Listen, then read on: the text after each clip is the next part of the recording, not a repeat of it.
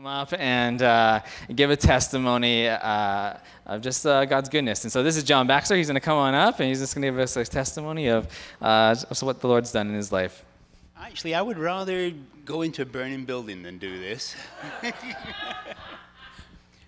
But anyway, I think most people know that we've been here about 12 years now, and we actually, it's been a real blessing to be here in many, many ways. And if many people know me, I'm a bit of an itchy britches. That's a northern English expression for somebody who's got ants in their pants. And really been very active. You know, I'm still in the fire department and ride my enduro dirt bike, and I ride my bicycle and all the rest of it. And life is pretty darn good. However, I need my glasses.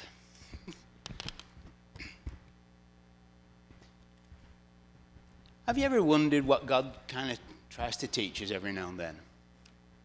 You know, sometimes we need a 2x4 slapped up the side of our head, and sometimes we really need to be just put to one side. And I've been wondering what God's been trying to teach me. Is it patience? I don't have an awful lot of that, unfortunately. Margaret says, maybe it's be still and know that I am God.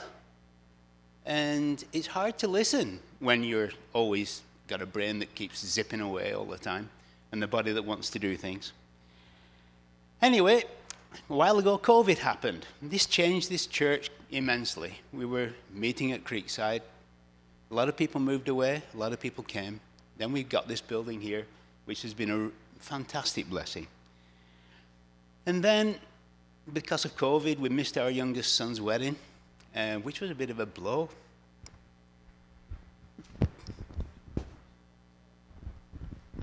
That wasn't supposed to happen.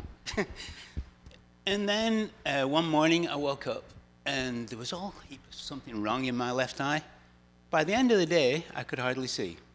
And because I was very active and I really needed a lot of depth perception in everything I did, whether it was riding the bikes or riding the motorbike or with the fire department, very, very crucial is having two good eyes.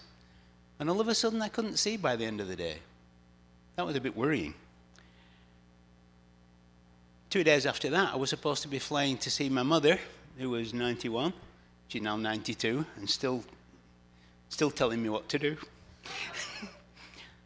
So with all those worrisome things, luckily enough, I managed to go and see a specialist. And it was a very easy, very normal thing for a lot of people. It was just a retina that was detaching. It happens quite a lot. And basically, they just get a laser out and just glue it back together again.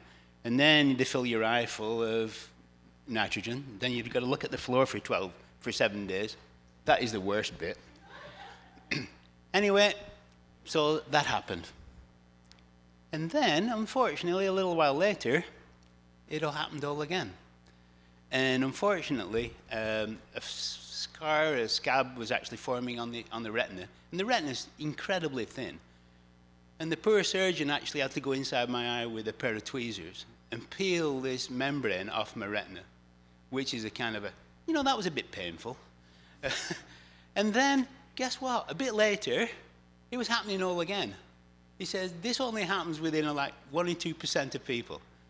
So it was happening again, and the only way they can glue it back on there is weld it again with lasers, is actually now go and put a rubber ring around my eyeball to try and hold it steady. That was really painful. Anyway, that was part of that. So by now, I'm really, really, really wondering what God's trying to teach me. I couldn't raise my blood pressure. I couldn't ride my bike. I couldn't go to the fire department.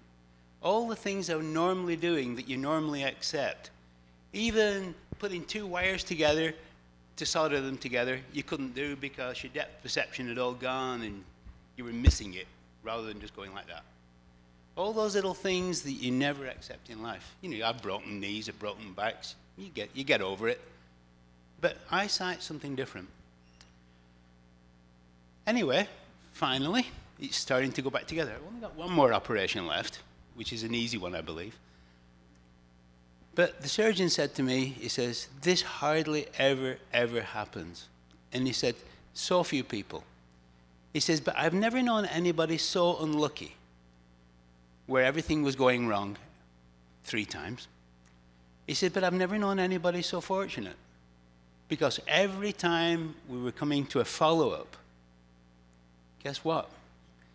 The operating theatre was available the very next day. So when everything was going wrong, everything lined up that he could squeeze me in. Even though he did one operation at 10 o'clock at night, he got me in and we got it fixed.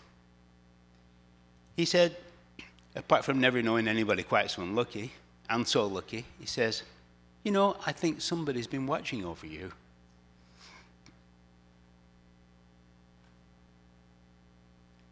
And I have to thank all these kids and all the people that were praying for us. Because without God's love and without all you people praying for me, that I wouldn't be there today. Today, I can see, well, hopefully after the last operation, but I can see almost 20/20. If I close my eyes and I open it up, I got two of you for a little while, because this kind of rubber ring around the eye kind of slows everything down. But anyway, I can see 100% within reason. Things are a bit different, but I'm back at the fire department, not quite on full duty, and I'm definitely riding my enduro motorbike. And I did get to see my mother. She's 92. She had an accident, broke her neck, and on the way back, guess what? I got COVID. So life is really, really good. We have to look for the blessings in life. And with your prayers and with God's help, we can seriously overcome so many, many, many things. Kids, thanks a lot for all your prayers. It was brilliant. God listens. God's with us all the time. We just have to remember that, even in spite of all our failings, and I've got more than most. Thanks, God. Thank you. Pray for John as he obviously one more surgery, and even just for his mom as she recovers and whatnot. And so we're going to pray for you right now. Father, we thank you for this testimony, Lord. We thank you that, Lord, that John can see you with him, Lord, and he amazingly, Lord, continued to turn to you, Lord, in the midst of everything that he was going through. And it was awesome to see his heart in the midst of it, Lord, and that is a testament to the person that you've created in your spirit within him, Jesus. And so we pray as he enters into this one last surgery that your grace will be upon him, Lord. We pray for his mom, Lord, as she recovers from her injuries, Lord. We pray that, Lord, she will recover well. We pray for peace for John as he's all the way over here as she's there in England recovering. So, Father, we thank you so much for this wonderful man. We thank you for the power of prayer, Lord, that we can constantly come to you, Lord, with everything that we are going through. And, Lord, you hear us, Lord, and we trust that as you hear us, Lord, you work. And so, blessings, and thank you so much, Father. Amen. All right, again, unique Sunday, so many different things we got going on.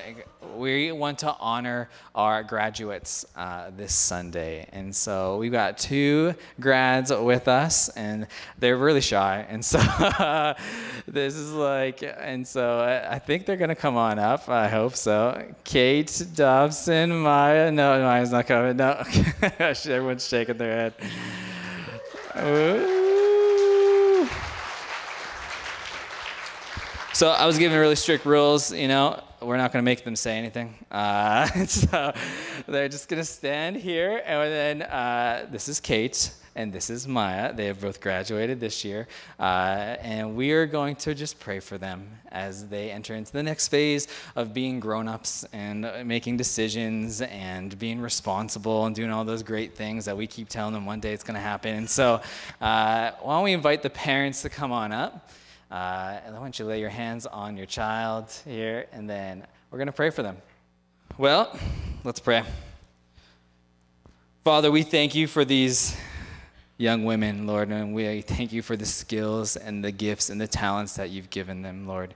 And it's been great to see them grow, Lord. Maya for a short time here, and Kate for most of all of her life here at Willow Park, and we are excited to see what you have next for these 2 wonderful women. Lord, we pray, Lord, as they take these next steps into life, Lord, and as they begin to work or school, wherever it is that you may lead them, Lord, we pray that they would constantly focus on you, Jesus, Lord, that they would know that you are near, Lord, that know that you have good plans for them, Lord, that you have things that you want to, Lord, to see accomplished within their life, Lord, because you have a plan and a purpose, and you have a deep care for your creation, Lord. And so we know that, Lord, the best life is through you, Jesus, and we ask that these two will continue to remember that as they take the next step, and they take the step after that, and they take the step after that, that they would constantly focus on you and ask you, Lord, to lead them and guide them as they go through life. And so, Lord, we thank you for the work that they've put in to get to this point, Lord, that they were able to celebrate with their families and fellow friends, Lord, this accomplishment. And so we just pray blessing upon them as they continue into this next phase of life. In your name we pray, amen. I have a gift, so don't go. Wait. I know, I said amen and you're gone. And so they're like, we did it. You get to pick first. There you go. Thank you guys so much for being so brave. You did it. I have a short message for you. It's already 10:50. We want to wrap up here soon so we can then go outside and get ready, and then also we can tear down our stuff here. But we are going to look at John 13, 1-17. We're continuing our series in John, and we're working through these themes in John, and recently we've been working through our spirit. Like Christ cares about our soul. He cares about who we are. He cares about the people that he has created us to be, and he wants us to even become. And so we see through these messages these last 2 weeks that when he was in the temple, we come into this relationship with him. We get this picture of this wedding. It's a celebration. And then right after the wedding scene is the temple scene. And that temple is a place that represents our heart. And he wants to come in. He wants to do some work. And so, but he first, it doesn't say get better, or he doesn't first turn over tables and, like a bad house guest and come in and break down the door and say, you need to change this. He comes in and wants to have a relationship with you. He wants to celebrate this relationship together. And so we get this beautiful image of a wedding. And then he comes and he wants to work on our hearts. And then last week we saw the woman at the well where he begins to, hey, let's work on these specific things. And we see he calls these things out within this a woman who is really, she's gone through life. And there is so much to the story that we can unpack and layers that we can peel back. But he cares about her, and he comes. And he meets with her, and he wants to move her forward in freedom. And so now we're going to see this foot washing that happens. So how does this have to do with my spirit? Well, we're going to find out. So if you have your Bibles, you can open to John 13. If not, it's going to pop up here on the screen. So it was just before the Passover festival. Jesus knew that the hour had come for him to leave this world and go to the Father.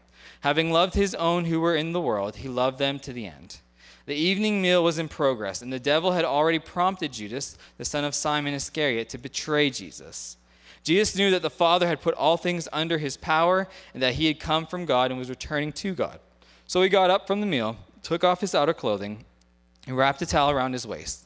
After that, he poured water into a basin and began to wash his disciples' feet, drying them with a towel that was wrapped around him. He came to Simon Peter, who said to him, Lord, are you going to wash my feet? And Jesus replied, do you not realize now what I'm doing? You do not realize now what I'm doing, but later you will understand.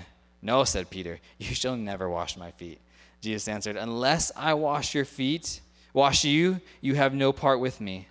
Then, Lord, Simon Peter replied, not just my feet, but my hands and my head as well. And Jesus answered those who've had a bath need only to wash their feet. Their whole body is clean. And you are clean, though not every one of you, for he knew who was going to betray him, and that was why he said not everyone was clean.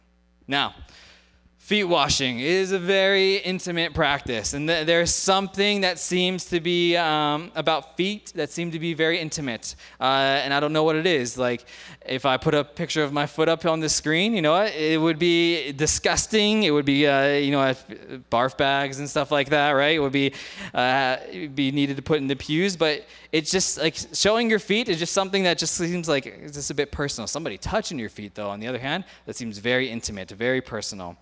And so For those who don't know what Jesus is about to do here in this scene, it is actually a normal activity for this time. It was a religious act. They washed hands and feet in hot water before Sabbath. And it is actually a token of hospitality that we see throughout the Bible. Before they entered someone's home, their feet got washed. They didn't have the designer shoes like we have today. Like you can see today, I'm wearing my Nikes. And you're like, was the pastor usually wear Nikes on a Sunday? But it's Block Party Sunday. And so the Nikes come out. And so they were mostly barefoot, or they wore sandals in this time. And the roads were dusty, they were dirty, and they had animal droppings on it. And it was all like this through the community. And recently I was in Portland, and I was like thinking of this, and I was like, that almost reminded me of Portland right there. Portland's kind of wild right now. I was like walking through the city, and there was dirt. I never walked past so much human feces on a road in my life. It was unbelievable. And then there's rats. I was like, what is happening? And so the last time I was there 16 years ago when I went to school, and I was like, this is crazy. And so it's like walking in Portland barefoot. And so just to wrap that picture in your mind. In Luke 7, when Simon the Pharisee doesn't wash Jesus' feet, it was interpreted as this actually gesture of hostility. It's like there's something wrong with the relationship between Simon and Jesus. And it was this menial job that was done, that according to some Jewish sources, Jewish slaves were actually exempt from the job because it was only kept for the Gentiles. And if we've remembered, Gentiles, they're dirty to Jewish people, and so we give them the foot washing duty because that's a dirty job. Now, it was seen as just degrading, lowly task, foot washing. Unless when your wife did it for a husband, a child for his parents, or a pupil for his teacher. And when this happened, it was an act of this extreme devotion for that person. It was like the extreme care and love for that person. But in no way would you find someone of higher status washing the feet of those beneath them. That's just not what's going to happen. So when Jesus takes off his outer garment and he wraps a towel around himself, he is adopting this posture as the lowliest. It's reversed, right? They're his teacher, and he's now doing what they should be doing for him. So what drove him to do this? Well, what is now done is done in this supreme act of love. And when we have to think back to the Good Shepherd of chapter 10, the shepherd, right, he loves his own sheep is what it says. And they love him in return. And the greatest thing that the shepherd can do for them is then to lay down his life, right? To serve them, to look after them, to care for them, to put his life in harm for his sheep, to be the one who's like, you know what, you're lowly, but I need to protect you and I'm looking after you. And we see this picture of this good shepherd. Now, says John in the beginning of this chapter, he loved them right through to the end. He loved them right through to the end. Not just with this determined to see it through love, like, since I loved you at the beginning, I'm not really fond of you right now, but I'm going to keep loving you because, you know what, I don't want to do a job 90%. He loved them right to the end, right to the end. And this was this act of showing this love almost right to the end, because we're going to see the next act is going to be the act of extreme love that he's going to do. He loved them to the uttermost. There was nothing that love could do for them that he did not now do for them. And so right after that verse, we see Jesus say this. There was no doubt that Jesus was secure in his identity, because John 13:3 says, Jesus knew that the Father had put all things under his power and that he had come from God and was returning to God. So Jesus put his trust in the Father, that he was completely loved. He completely trusted in his Father. He completely trusted in the one that loves him. He had a future, and he knew his sacrifice that he was going to then happen here very soon after this scripture had a purpose. So being secure in who he was able to love others perfectly, not feeling inferior because he was serving them. And when we know we are fully loved, and when we know our identity comes from Jesus, we don't have to try to get it from our status or our position in life. We then can begin to serve freely and not be worried about what my people think about us. We might not be worried about, how uncomfortable it might make us. Be worried about, what the word on the street might be about me because, I'm doing this for other people. And this is what Jesus wants us to know, that we can serve, love, be there for others, knowing that we are secure in him. We are secure. Our identity is wrapped up in him. It doesn't make us less than somebody when we go maybe and do something that we feel is like not worth our time. It might make us uncomfortable, but it connects us to Jesus. And we become more like the person than we were created to be. We become more like Christ and who he wants us to become. So security in your identity gives you freedom to serve. And this is an understanding we see throughout life. Malachi, he plays shortstop, and so it's his favorite position. He plays every game there except when he has to pitch. He is secure within this position. There are times, when it might feel uncomfortable. A ball comes a bit harder or whatnot. But he freely moves and plays without worry because he's secure in there. That's just what he's comfortable in. He feels like he's been created to play shortstop, and that he just loves it. But you move him to third base, it's a whole new story. You might think it's just one base over. It's like 20 feet to his right. How is that such a big deal? He doesn't find security there. It's hard for him to move, overthinks it all, plays different than he does. He gets really worried. What are people thinking? What are people saying? He's looking at other people for answers. He's not not confident in what he's supposed to be doing. Christ calls us to know how we are created and calls us to know where our identity is, and it's wrapped up in him. And when we know that we are loved by Christ, and when we see this picture of who Jesus is and what he's come to do, then we can then become who he wants us to be. We can serve freely. We can go out into this world comfortably, helping others, knowing that, hey, this is the person I'm created to be. This is how Jesus created me to go, to help, to love others.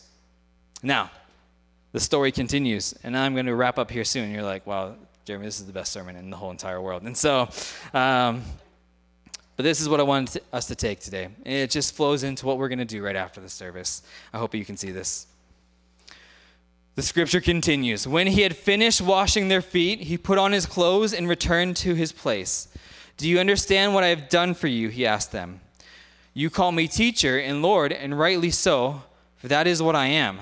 Now that I, your Lord and teacher, have washed your feet, you also should wash one another's feet. I have set you an example that you should do as I have done for you. Very truly I tell you, no servant is greater than his master, nor is a messenger greater than the one who sent him. Now that you know these things, you will be blessed if you do them. So in verse 15, Jesus is giving his followers a pattern to copy. The word he uses here in the ancient world is a picture that showing someone how something's supposed to be done. It's like a tracing that someone else should follow. Have you ever traced in your life? You printed off something and you wanted to draw it just perfectly, so you get another piece of paper, you put it over the one, and then you begin to trace, and then you show your mom, and she's like, did you do that all by yourself? Like, yeah, I did. And then she gives you a snack, and you're like, I'm going to keep tracing for the rest of my life. And so I'm going to be an artist. It's like filling in the details, this pattern. And this pattern sets Jesus' followers a task that can be laborious, requiring maybe a strain not only on the eyes, but on the nerves, the will, the heart, and the energy, that we shouldn't be surprised. Maybe sometimes we fail to get it right. But Jesus, having washed his disciples' feet, declares that he has established a pattern now for all of us to follow. The point is that for us, as for Jesus, we should be looking away from ourselves, and we should then be looking at the world we are supposed to be involved in, we're supposed to be serving in, we're supposed to be working in, we're supposed to have our hands and feet in. Where the world's needs and our vocation meet is where we should be. Ready to take on maybe insignificant roles, if God wants them, for us to take them on, or maybe to take on publicly visible roles, if that's so your calling. And as with Jesus, the picture of foot washing is meant to serve not only as a picture of all sorts of menial tasks that we may be called to perform, but it's calling us to draw attention to somebody else. We are supposed to come to serve, to love others. And it points to this much, much bigger challenge. The challenge that Jesus issued to Peter in the last chapter of this book. The challenge to follow Jesus all the way to the cross, to lay down our life itself in the service of God, the world that actually God has come to serve. Disciples were all concerned, right? We'll see throughout scriptures. They're all concerned with about who would be the greatest in heaven. That was always something that they were talking about. But Jesus reminded them that true greatness is actually this great paradox that they don't even totally understand. Men never earn the respect of others by forced obedience, but they earn the respect of others by first being a servant. And Jesus says that the path to greatness is this through humility. And there's so many of these great paradoxes in faith. The way to life is through death. How does that make sense? The way to get is actually to give. And the way to greatness is becoming a servant to others. And we live in a world where everyone, it seems, is looking to get all that they can get. But this attitude opposes that to one of our Lord. He is willing to make himself the servant of all, and as a result, God exalted him and given him a name that is above everybody else. Josh, I'm going to invite you to come on up. And today, we have an opportunity to serve. We have an opportunity to be the hands and the feet. We have an opportunity to step outside, and you know what? And we hope that people are coming. We hope that you've invited people. You know, flyers have been up, posts have been made on Facebook and whatnot, and we hope that people come. And we want to say, hey, this is who we are. This is where we meet. We want to have conversations with people, because you know what? We never know what can come through a conversation. We always want to create the opportunity for the Lord to speak and for him to use us as a vessel. And you might think, how does this do with my spirit, right? We constantly, for the first 2 weeks, we talked about the Lord coming in and working on us and working on us and working on us, and then working on things in our life that maybe we're kind of holding back within our hearts that we don't want him to touch or look at.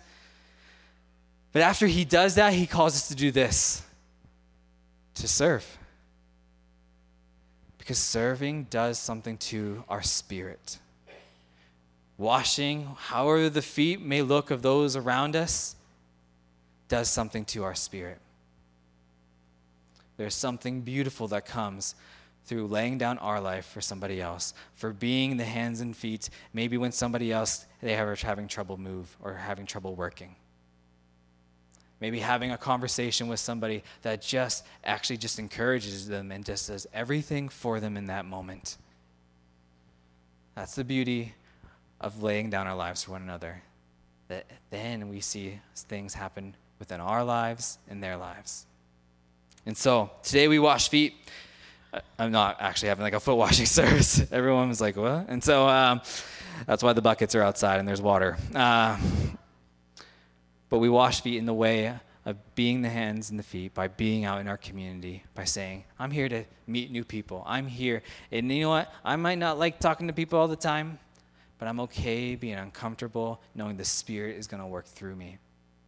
Heavenly Father, Lord, we thank you, Lord, that you call us to serve. Lord, we don't always just want to be focused on I. Lord, of course, you want to work on us as individuals. You want to work on our hearts, Lord, because you care about us, Lord. But then you call us to go, to be, Lord, and you give us this beautiful picture of what you are calling then the disciples to do. Yes, it was about washing feet, Lord, but it was what that meant, Lord. It was you serving. It was you now saying, this is what you must do for others. What I'm doing right now. So, Lord, we thank you, Lord, for what you've done. Lord, we thank you that we are even here because of somebody else's service in the lives of us, or in the lives of our parents, or even in the lives of our grandparents, if it's been a generational Christianity that you've come through. Lord, somebody has gone out to serve, to wash the feet of somebody, and we are pictures of that humility. So, Lord, we want to constantly remind ourselves to be humble, to love, and to serve. In your name we pray. Amen.